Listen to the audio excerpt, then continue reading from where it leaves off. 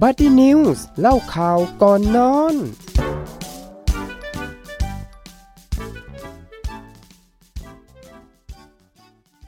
สวัสดีค่ะคุณผู้ฟังคะ21:30 น.นะคะกับรายการ Buddy News เล่าข่าวก่อนนอนวันนี้นะคะกับดิฉันรุจิรวรรณ จัตวากุลค่ะดิฉันพานิชา ปนัยเวชค่ะต้องบอกก่อนเลยว่าช่วงนี้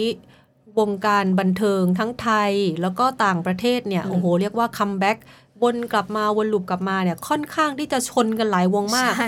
อย่างเช่นวงที่โอ้โหเรียกว่าทั่วโลกรู้จักนั่นก็คือ Blackpink ค่ะภายใน1วันเนี่ยปาไปหลายล้านวิวมากเลยนะใครอย่าไปท้าทายเขานะว่าจะได้กี่ล้านวิวเท่านี้จะได้อะไรแพ้เด้อ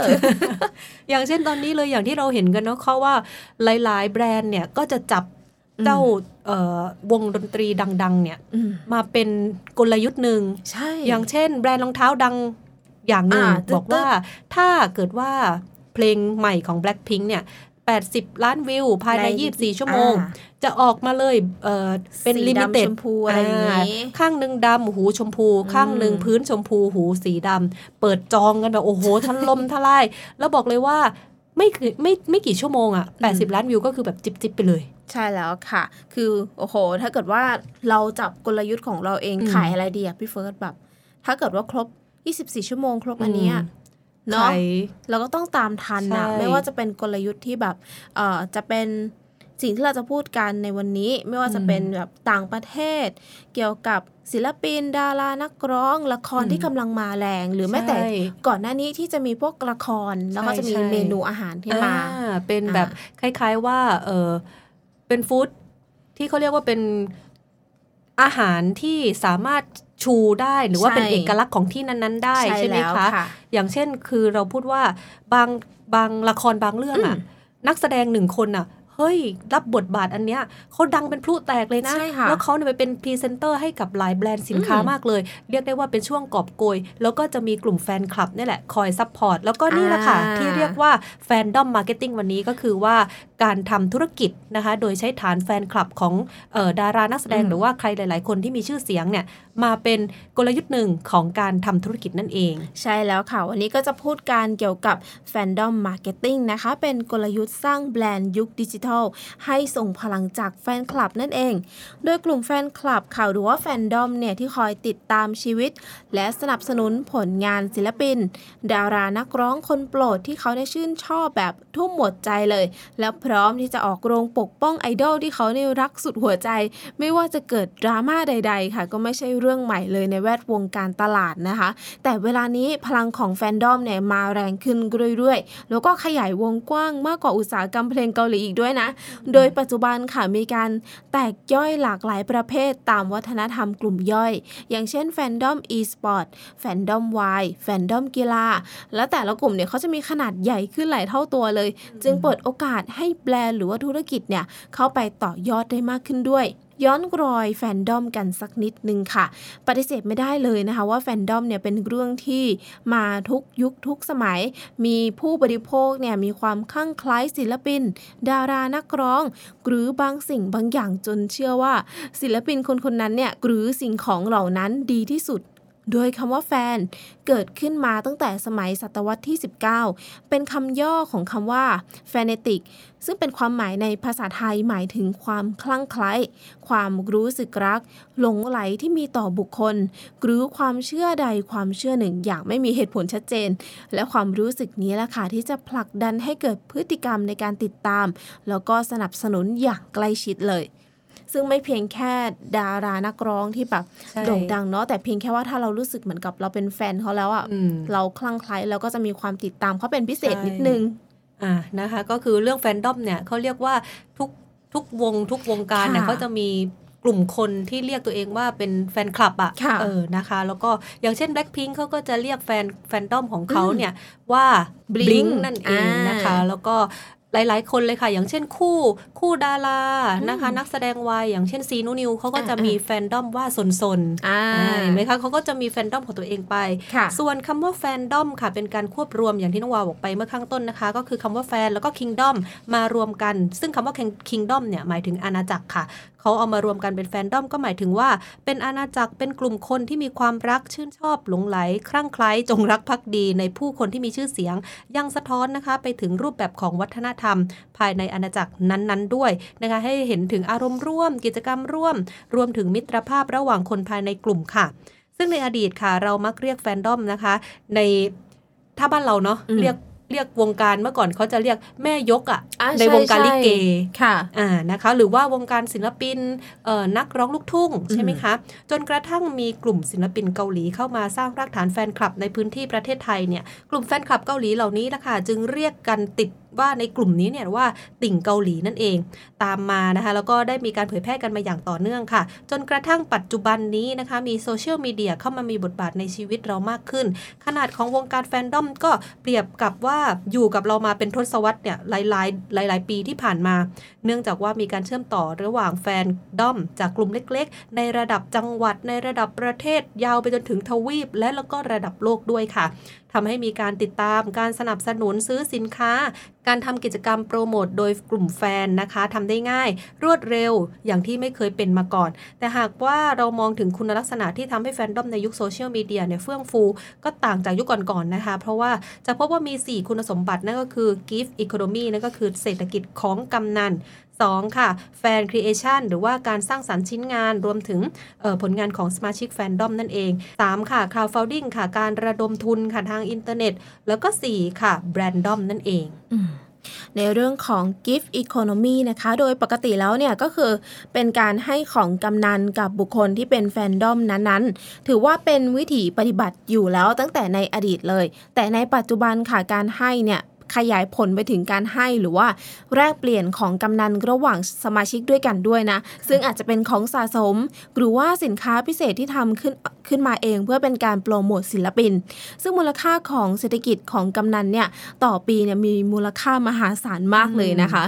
ในส่วนของแฟนครีเอชันเนี่ยหรือผลงานของสมาชิกแฟนดอมเมื่ออาณาจักรของแฟนดอมอยู่บนโซเชียลมีเดียแล้วจะเป็นการเปิดโอกาสให้กับบรรดาแฟนคลับที่มีความคิดสร้างสรรค์หรือความสามารถพิเศษด้านใดด้านหนึ่งนำความสามารถส่วนตัวมาสร้างสรรค์ผลงานโปรโมทศิลปินหรือบุคคลที่ชื่นชอบอย่างเช่นการวาดรูปเหมือนการทำภาพการ์ตูนการตัดต่อภาพหรือวิดีโอสร้างมีม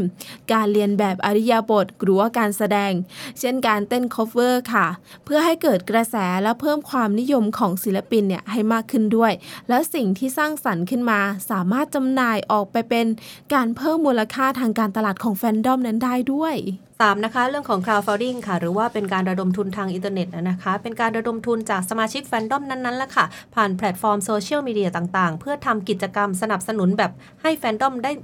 ที่ใหม่ๆเข้ามาติดตามเป็นกิจกรรมเล็กๆไม่ว่าจะเป็นการซื้อของขวัญวันเกิดการซื้อสื่อการทำบุญการบริจาคนะคะการสร้างโรงเรียนในนามศิลปินหรือผู้ที่มีชื่อเสียงนั้นๆจนไปถึงการทำโปรเจกต์ระดมทุนเพื่อช่วยเหลือนะคะบริษัทเอนเตอร์เทนเมนต์ที่มีศิลปินเนี่ยสังกัดอยู่เพื่อไม่ให้ขาดทุนนะคะจนกระทั่งทำให้วงที่เราชอบเนี่ยเกิดการยุบวงหรือว่าศิลปินที่เราชอบเนี่ยตกงานนั่นเองอันนี้ฉันเห็นบ่อยๆนะในแก๊ง Twitter อะค่ะเขาก็จะมีแฟนดอมของเขาใช่ไหมวันเกิดน้องคนนี้เขาก็จะไปโดเนทมาว่าร่วมกันนะคะจะไปทำป้ายที่กรุงเทพมหานครจะเป็นบิลบอร์ดใหญ่ๆแถวสยามอะไรอย่างเงี้ยค่ะก็ทำให้คนอื่นๆเนี่ยได้รู้จักน้องคนนี้ด้วยประมาณนั้น4ค่ะเรื่องของแบรนด์ดอมนะคะเมื่อศิลปินหรือว่านักกีฬาที่มีผู้ติดตามมากๆแล้วค่ะมีขนาดแฟนดอมที่ใหญ่ขึ้นจึงเปิดโอกาสให้ภาคธุรกิจเข้ามาต่อยอดทางการตลาดนะคะเพื่อเข้าถึงสมาชิกแฟนดอมที่เป็นกลุ่มคนจำนวนมากได้อย่างรวดเร็วแล้วก็ใกล้ชิดด้วยค่ะโดยเปิดโอกาสให้แบรนด์ค่ะเข้ามามีกิจกรรมหรือว่าเสนอสินค้าพิเศษที่สนับสนุนศิลปินกับสมาชิกแฟนคลับเหล่านั้นโดยส่วนใหญ่ก็จะได้รับผลตอบรับที่ดีค่ะทำให้แบรนด์ได้อ้างอิงภาพลักษณ์ของศิลปินแล้วก็ชื่อเสียงทางการตลาดนั้นๆไปด้วยถ้าเกิดว่านึกภาพกลับไปนะเมื่อไม่กี่เดือนที่ผ่านมาแบรนด์กาแฟยี่ห้อดังยี่ห้อหนึ่งจ้างพี่แจ็คใช่แล้วนะคะแล้วก็โอ้โหเกิดเป็นปรากฏการณ์แจ็คสันหวังที่ประเทศไทยต่อให้ฝนตกนะคะแฟนคลับก็ไม่กลับพี่แจ็คก็ไม่กลับก็แบบไม่มีการกางฝนไม่มีการกางร่มด้วยนะคือแบบอยู่กับแฟนคลับแบบคืออบอุ่นนะยิ่งทำให้เขาน่าประทับใจจริงๆนะคะแล้วก็ทราบมาว่าออร์แกไนซ์ที่จัดของกาแฟยี่ห้อนี้เนี่ยจัดดีด้วยแฟนคลับโอ้โหแบบอวยยศกันใหญ่แล้วก็พากันซื้อเพื่อที่จะแบบ สนับสนุนทั้งแบรนด์แล้วก็ศิลปินด้วยใช่แล้วค่ะคือเป็นกลยุทธ์ที่ไม่เพียงแค่ว่าตัวแบรนด์จะไปเกาะแต่ตัวศิลปินอย่างเดียวแต่ตัวเขาหากว่ามีการแบบมีกลยุทธ์ในการทำงานที่แฟนคลับเขาเห็นเนี่ยว่าคุณทำงานตั้งใจจริงๆเนี่ยไม่ต้องคือขายได้อยู่แล้วอ่ะใช่แล้วค่ะในส่วนของเป้าหมายของทุกแฟนดอมเนี่ยต้องการสนับสนุนคนที่ตัวเองชื่นชอบนะคะแต่หากว่าเจาะลึกพฤติกรรมใน4แฟนดอมนี้แล้วจะพบว่าแต่ละแฟนดอมเขามีความแตกต่างกันในหลายมิติเลยอย่างแรกค่ะแฟนดอมศิลปินไทยนะคะหรือเรียกได้ว่าเป็นแฟนพันธุ์แท้เอนเกจน้อยแต่รักนานประชากรแฟนดอมของกลุ่มศิลปินดาราหรือว่าผู้ที่มีชื่อเสียงคนไทยเนี่ยมีลักษณะเป็นรูปนาฬิกาทรายคือมีสัดส่วนที่กว้างด้านบนเป็นกลุ่มของ casual fan แล้วก็กว้างอีกทีเนี่ยด้านล่างสุดเป็นกลุ่มของ die hard fan บ่งบอกถึงจำนวนแฟนคลับที่ติดตามดารานักร้องที่เกิดใหม่จำนวนมากและค่อยๆหายไปตามเวลาหรือว่าตามกระแสที่เปลี่ยนแปลงไปหันมาติดตามดารานักร้องคนอื่นแทนแต่ก็มีจำนวนไม่น้อยนะคะที่เป็นแฟนคลับตัวจริงติดตามมาอย่างยาวนานเลยแม้ว่าศิลปินดาราเหล่านั้นเขาจะไม่ได้มีผลงานมาแล้วเป็นปีๆเนาะแต่ก็ยังคงติดตามอยู่เช่นเดิมค่ะอันดับ2เป็นแฟนดอมอินเตอร์หรือที่เรียกว่า The Super Organized Fan ค่ะความรักไม่มีพรมแดนฉันใดความติ่งก็ไม่มีพรมแดนฉันนั้นนี่จะเป็นโอกาสนะคะของแบรนด์ที่จะหยิบศิลปินจากหลายประเทศทั้งเกาหลีจีนญี่ปุ่นยุโรปและอเมริกามาเสริมภาพลักษณ์กับแบรนด์ให้ดูอินเตอร์และสามารถที่จะเจาะกลุ่มแฟนดอมที่พร้อมเปลี่ยนมูลค่าความรักในตัวพรีเซนเตอร์เป็นเงินสนับสนุนก้อนโตให้กับแบรนด์นั้นๆด้วยความภาคภูมิใจค่ะอย่างเช่นยาสีฟันยี่ห้อหนึ่งดึงน้องลิซ่ามาอย่างเงี้ยนะคะแล้วก็โอ้โหยอดขายถล่มทลายรถยนต์ยี่ห้อหนึ่งดึงน้องแบมแบมมาเป็นพรีเซนเตอร์ยาดมได้หมดทุกอย่างอ่ะโอ้โหคือเรียกได้ว่าไม่เพียงเฉพาะแบบน้องๆที่เป็นคนไทยที่ไปดังต่างชาตินะคะอย่างเช่นแบบดาราต่างชาติเหมือนแจ็คสันหวังอ่ะเขาไม่ใช่คนไทยอ่ะแต่ว่าเขาเป็นเขยไทยอ่ะเขาเรียกว่าพี่แจ็คก็คือเขยไทยอะไรอย่างเงี้ยเป็นปรากฏการณ์จริงๆนะคะการดึงศิลปินมาเป็นมาทำการตลาดนะคะเขาบอกว่าจากแฟนดอมสู่แบรนดอมได้ยังไงมีการสำรวจค่ะพบว่า 100% เลยนะคะย้ำว่า 100% ของแฟนคลับเนี่ยเมื่อโดนตกเข้าด้อมแล้วจะพยายามที่จะต้องเข้าร่วมกิจกรรมหรือว่าซื้อสินค้าที่เกี่ยวข้องกับศิลปินคนโปรดมากที่สุดเท่าที่จะทำได้เกินครึ่งค่ะ 66% เนี่ยเป็นกลุ่ม Die Hard Fan นะคะที่ติดตามเข้าร่วมกิจกรรมซื้อสินค้ารวมถึงเป็นการปกป้องเมนของตัวเองด้วยส่วนปัจจัยที่ทำให้พวกเขานะคะติดตามศิลปินคนโปรดเนี่ย 77% นะคะมาจากความประทับใจค่ะที่มีความสามารถในการเป็นอาชีพของศิลปินนั้นๆอีก 75% เป็นเรื่องของบุคลิกเรื่องภาพลักษณ์รูปร่างหน้าตาด้วยนะคะในขณะเดียวกันก็ยังพบว่าการที่เมนของตัวเองได้เป็นพรีเซนเตอร์ในแบรนด์นั้นๆเนี่ย 44% ค่ะทำให้เขาได้รู้สึกสนใจแบรนด์นั้นมากยิ่งขึ้น 52% นะคะก็คือว่าพร้อมที่จะซื้อแบรนด์นั้นเนี่ยมาทดลองใช้อีก 3% นะคะเปลี่ยนจากแบรนด์ที่ใช้ประจำอยู่แล้วเนี่ยเพื่อที่จะแบบเปลี่ยนมาใช้แบรนด์ของเมนตัวเองอ่ะเพื่อที่จะสนับสนุนเมนของตัวเองนะคะแล้วก็เป็นการส่งเสริมภาพลักษณ์ให้แบรนด์ก่อนหน้านี้ที่ว่าก่อนที่เมนเขาเนี่ยจะมารับงานเนี่ยเขาก็ต้องพิจารณามาอยู่แล้วละค่ะหากเป็นแบรนด์ที่รู้จักหรือว่าเคยใช้มาก่อนก็จะสนับสนุนดีกว่าแบรนด์ที่เลิกใช้ไปแล้วหรือว่าแบรนด์ที่ไม่ชอบโดยเมื่อศิลปินคนโปรดนะคะมาเป็นพรีเซนเตอร์ให้พวกเขาก็จะรู้สึกแบบโอ้โหปราบปลื้มชื่นชอบนะคะภูมิใจในสินค้าแบรนด์นั้นๆค่ะรวมไปถึงว่ามองว่าภาพลักษณ์ของแบรนด์นั้นเนี่ยมีภาพลักษณ์ที่ดีขึ้นแล้วก็มักจะแนะนำแบรนด์นี้ให้เพื่อนให้ครอบครัวให้คนรอบข้างโดยกิจกรรมที่อยากให้แบรนด์จัดนั่นก็คือเป็นเรื่องของมินิคอนเสิร์ตรวมไปถึงมิดแอนด์กรีดได้พบปะกับศิลปินคนโปรดนั่นเองใช่แล้วค่ะการขายสินค้าให้เกิดในจีนต้องใช้พรีเซนเตอร์นะคะส่วนแฟนดอมจีนเนี่ยผลสำรวจพบว่าแฟนคลับชาวไทยเลือกที่จะติดตามดาราจีนที่โด่งดังมาจากซีรีส์เนี่ยมากที่สุด 16% นั่นคือพระเอกที่พี่เฟิร์สได้เล่าก่อนเข้ารายการเมื่อกี้คือเสี่ยวจ้านเป็นนักแสดงนำค่ะในซีรีส์ปรมาจารย์ลัทธิมารส่งผลให้แฟนดอมกลุ่มนี้ต้องการเข้าร่วมกิจกรรมงานเปิด ตัวหนังสือหรืองานเปิดตัวสินค้ามากที่สุดถึง 55% และ 64% อยากให้แบรนด์จัด Meet and Greet หรืองานแจกลายเซ็นของศิลปินจีนที่เป็นพรีเซนเตอร์ซึ่งแตกต่างจากแฟนดอมเกาหลีค่ะที่อยากให้แบรนด์จัดเป็นมินิคอนเสิร์ตเนาะการสร้างภาพลักษณ์ด้วยพรีเซนเตอร์สายฝอนะคะการใช้ซุปเปอร์สตาร์ดังระดับโลกเนี่ยทั้งฝั่งยุโรปแล้วก็อเมริกาสำหรับแบรนด์ในไทยแล้วถือเป็นเรื่องที่ไม่ค่อยพบเจอมากเท่าไหร่แต่ส่วนใหญ่แล้วพวกเขาก็จะอยู่ในรูปแบบของการเป็น global brand presenter ในภาพโฆษณาที่ใช้ครอบคลุมทั่วโลกจากผลสำรวจค่ะพบว่า 100% เลยเนี่ยของแฟนดอมสายฝรั่งจะมีการติดตามแล้วก็ซื้อสินค้าที่เกี่ยวข้องกับศิลปินคนโปรดเนี่ยโดย 50% เป็น die hard fan และติดตามมานานกว่า7ปีขึ้นไปและมีโอกาสที่จะเลิกติดตามสูงด้วยนะคะ 8% อย่างไรก็ตามมีเพียง 46% นะคะที่ซื้อสินค้าที่เมนของตัวเองเนี่ยเป็นพรีเซนเตอร์และยอมจ่ายอยู่ที่ต่ำกว่า500 บาทต่อครั้งด้วยซูเปอร์สตาร์ดังระดับโลกนะคะสามารถสร้างแบรนด์ awareness และแบรนด์ image ได้แต่ไม่มี impact มากพอสำหรับเหล่าแฟนดอมสายฝอในการสร้างยอดขายเมื่อเทียบกับแฟนดอมเกาหลีและจีนใช่แม่เกาหลีเนี่ยเขาทุ่มจริงๆนะเพื่อเมนของเขาอะต่อให้แบบว่ามาจัดกิจกรรมกี่ครั้งเนี่ยเขาก็แบบแย่งกันกดบัตรจนได้แล้วก็ไม่ใช่แค่ครั้งเดียวปีเดียวครั้งเดียวจบอะไรเงี้ยเขามาบ่อยด้วยนะแต่ถ้าแบบสำหรับซุปเปอร์สตาร์ดังแบบสายฝอเนี่ยส่วนใหญ่ถ้าจะเห็นอาจจะเป็นกรณีแบบภาพยนตร์แบบยักษ์ฟอร์มยักษ์อย่างเงี้ยเอมม่าวัตสันอะไรอย่างเงี้ยเนาะยอมจ่ายเพื่อแบบเข้าลงไปอุดหนุนเขาใช่ไหมมาเรื่องของแฟนดอมสายวายกันบ้างนะคะยุคนี้ค่ะเรียกว่ากระแสวายเนี่ยมาแรงสุดๆเลยล่ะค่ะไม่ว่าจะหันไปทางไหนแล้วก็มักจะเห็นไม่ว่าจะเห็นโฆษณานะคะเป็นนักแสดงสายวายแบบหน้าใหม่ๆกันมานะคะหลากหลายสินค้าด้วยแล้วก็ในโลกออนไลน์เนี่ยมีสาวกมากมายเลยค่ะที่ออกตัวว่าเป็นติ่งวายแล้วก็ปั่นกระแสแสดงความรักผ่านแฮชแท็กนะคะกันอย่างดูเดือดใน Twitter อย่างเช่นตอนนี้เนี่ยมีละครเยอะมากเลยนะละครวายเนี่ยเยอะมากแล้วซีรีส์เนี่ยเขาก็จะออนแอร์ต่อกันทุกวันเลยนะคะอย่างเช่นช่อง GMM เนี่ยเขาก็จะมีตั้งแต่พุธพฤหัสศุกร์เสาร์อาทิตย์แฮชแท็กขึ้นอันดับแบบว่าตามกันไม่ทันเลยนะวันเลยคือแบบเคยดูกับพี่เฟิร์สอะคือแบบโอ้โหเวลาเขาแบบใกล้ชิดกันมากอะตามกันไม่ทันเลยเขาเรียกเป็นโมเมนต์อะเป็นแบบวงการชิปเปอร์อะไรอย่างเงี้ยนะคะแล้วก็ในอดีตเนี่ยเรียกว่าคอนเทนต์วายในไทยเนี่ยจะเป็นแบบนิยมอยู่ในวงจำกัดอะแต่ว่าพอ3-4-5 ปีที่ผ่านมาเรียกว่าเป็นการเจริญเติบโตแบบว่าพุ่งแบบก้าวกระโดดเลยนะคะกล่าวได้ว่าประเทศไทยคือศูนย์กลางของซีรีส์วายก็ว่าได้นะทั้งของเอเชียแล้วก็ของระดับโลกเพราะว่าซีรีส์วายเนี่ยมีลักษณะพิเศษค่ะก็คือว่าเป็นในเรื่องของการต่อยอดมูลค่าด้านรายได้นะคะอย่างมหาศาลเลยแม้นะคะว่าซีรีส์วายจะได้รับความนิยมอย่างแพร่หลายในวงกว้างมากขึ้นกว่าเดิมแล้วเนี่ยแต่ก็ยังมีคนจำนวนมากค่ะติดอยู่ที่ว่า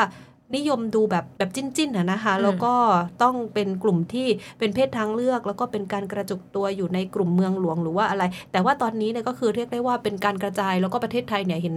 ได้มากขึ้นนะคะว่ามีการยอมรับในการดูซีรีส์วายมากขึ้นนะคะแล้วก็ยอมรับในกลุ่มของ LGBTQ+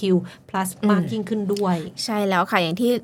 รายการของเราเคยพูดคุยกันในช่วงของเดือนมิถุนายนเนาะที่เป็นแบบพลายมันแล้วพี่เฟิร์สก็จะนำข้อมูลเกี่ยวกับ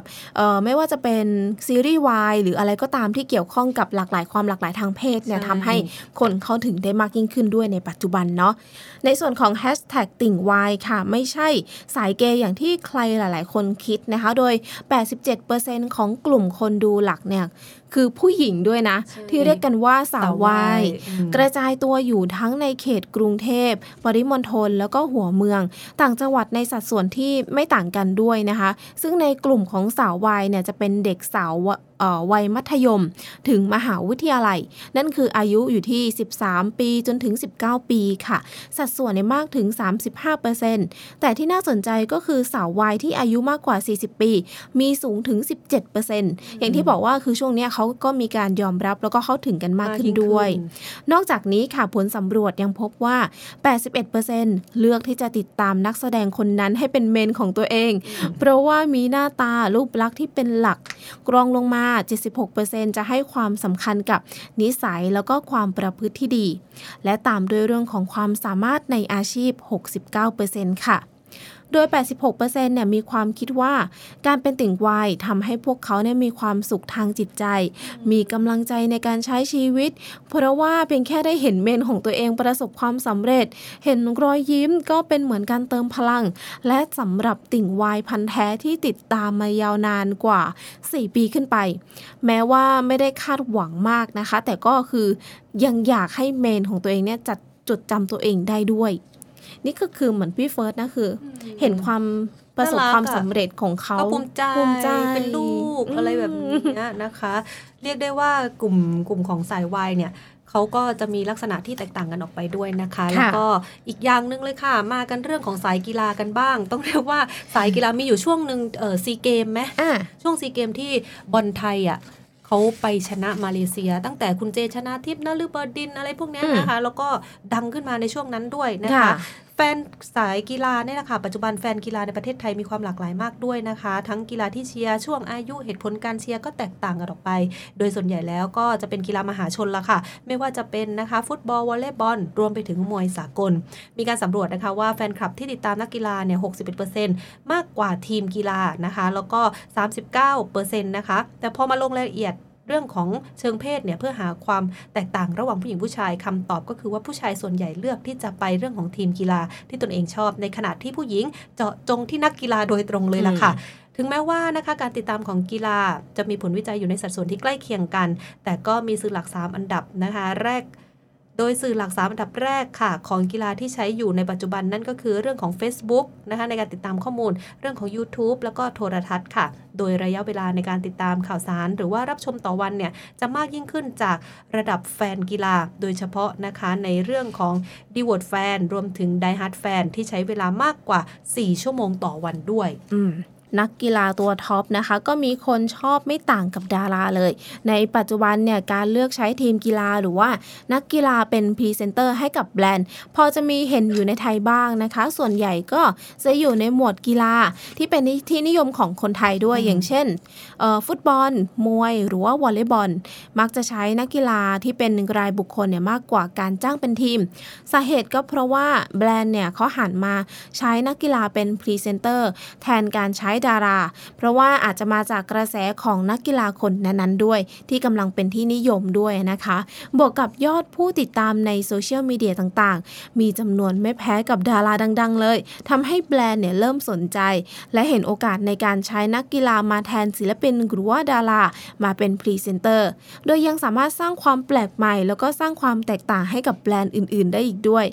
นักกีฬาตัวท็อปค่ะสร้างการรับรู้ได้จริงแต่ไม่ถึงขั้นกับซื้อสินค้านอกจากนี้นะคะผลการวิจัยยังพบว่า